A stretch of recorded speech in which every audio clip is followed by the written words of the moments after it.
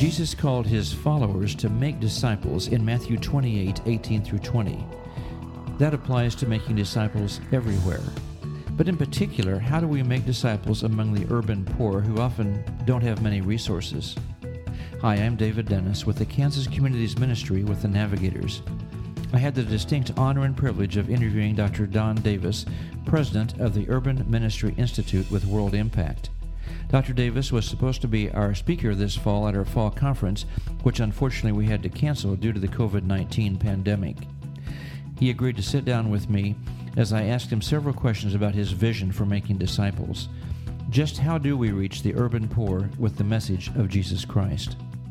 We have with us today Dr. Don Davis, who is, among other things, the director of an organization called the Urban Ministry Institute.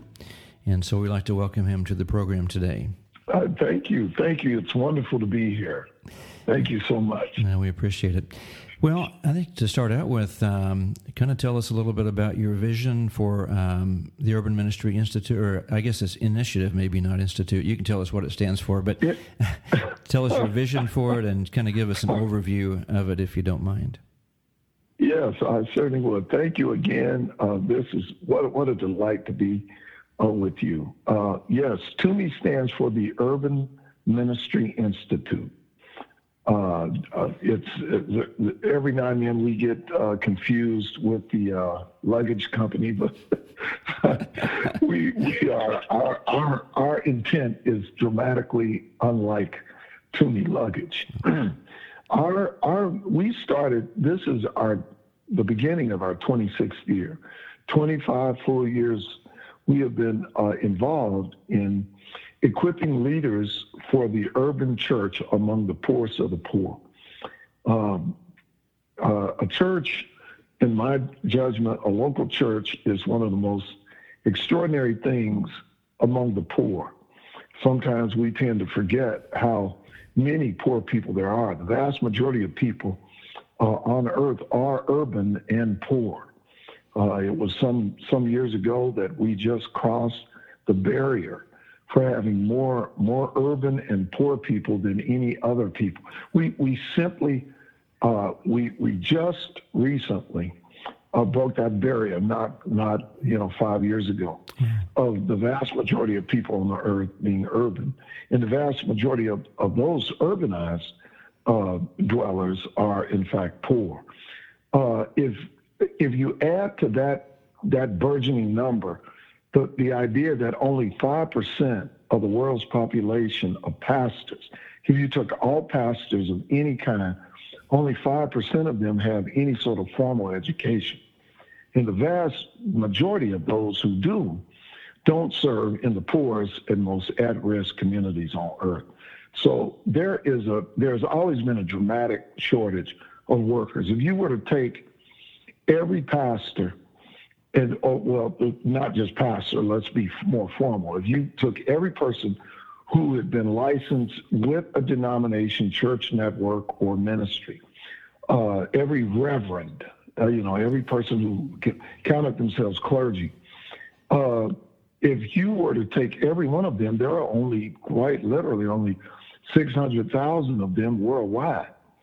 I mean, there just aren't that many pastors. If the Lord God, if the Spirit of God were to move in a dramatic way on the unreached and the unevangelized peoples of the world, we would need millions and millions of new pastors.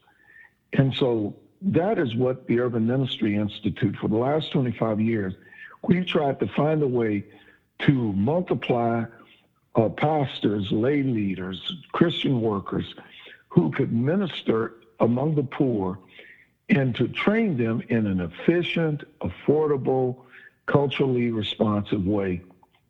And right now, in the 25 years of existence, we now have more than 310 satellites. We are in 19 different countries. If you took the aggregate of all those who we train, the workers and pastors, we're in sheer number, we're like 10th rated seminary in the world. We train thousands and thousands of workers. We have, of the 311 satellites, 70 of our satellites are in medium and maximum security prisons, where we actually host a number of seminary level classes in many of the prisons in America and around the world. Wow, praise the Lord. So our intent is to multiply workers in the most dangerous communities on earth. We don't have a lot of competition. There's not a lot of people who are seeking to do this, but it's really important that we raise up. A church is a church is a church, wherever a church is, whether it's under a tree in southern India or, in the inner city of Detroit. Every church needs a pastor who is trained, who can defend historic Orthodox doctrine, who can raise up disciples, preach good sermons, love and nurture solid Christian discipleship in wherever it is. It's just notoriously more difficult among the poor. Yeah. I mean, just very much.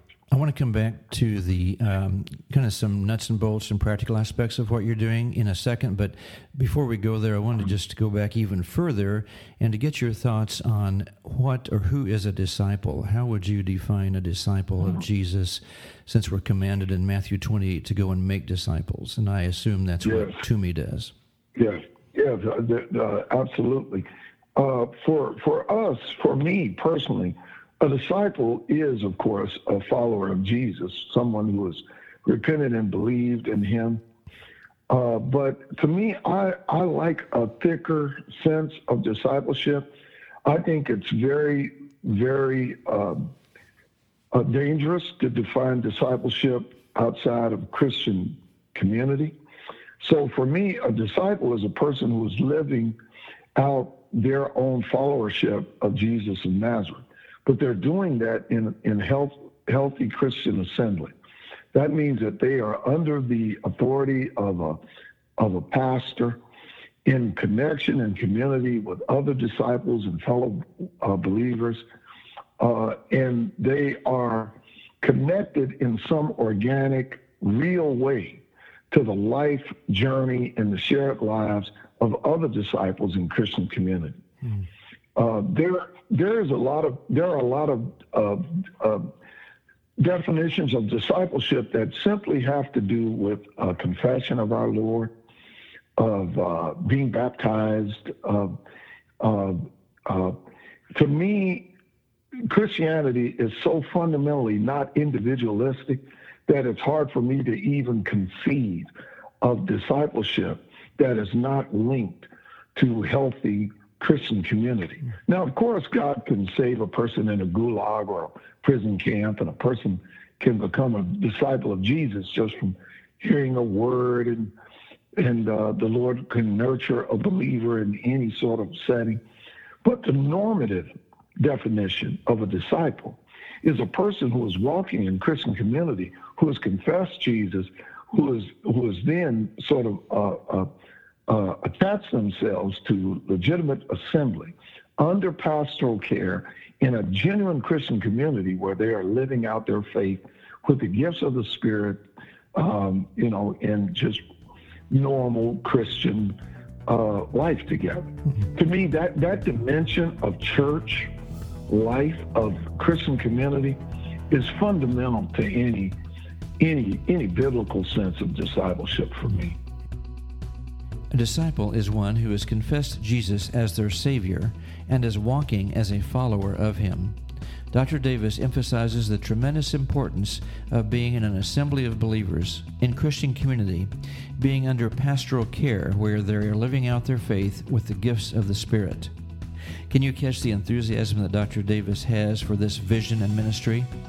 It's so exciting to hear him share with us his ideas. I know you'll want to join us next time as we learn more about the role of the local church in making disciples. If you have comments or questions for us, don't hesitate to email us at radio@kansasnavs.org. That's radio@kansasnavs.org, or check out our website at kansasnavs.org. I will look forward to seeing you again next time as we learn more about making disciples naturally.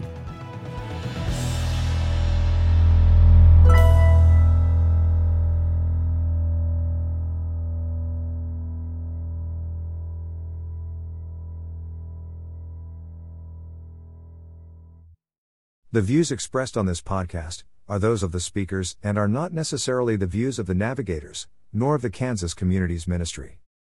Thank you for listening.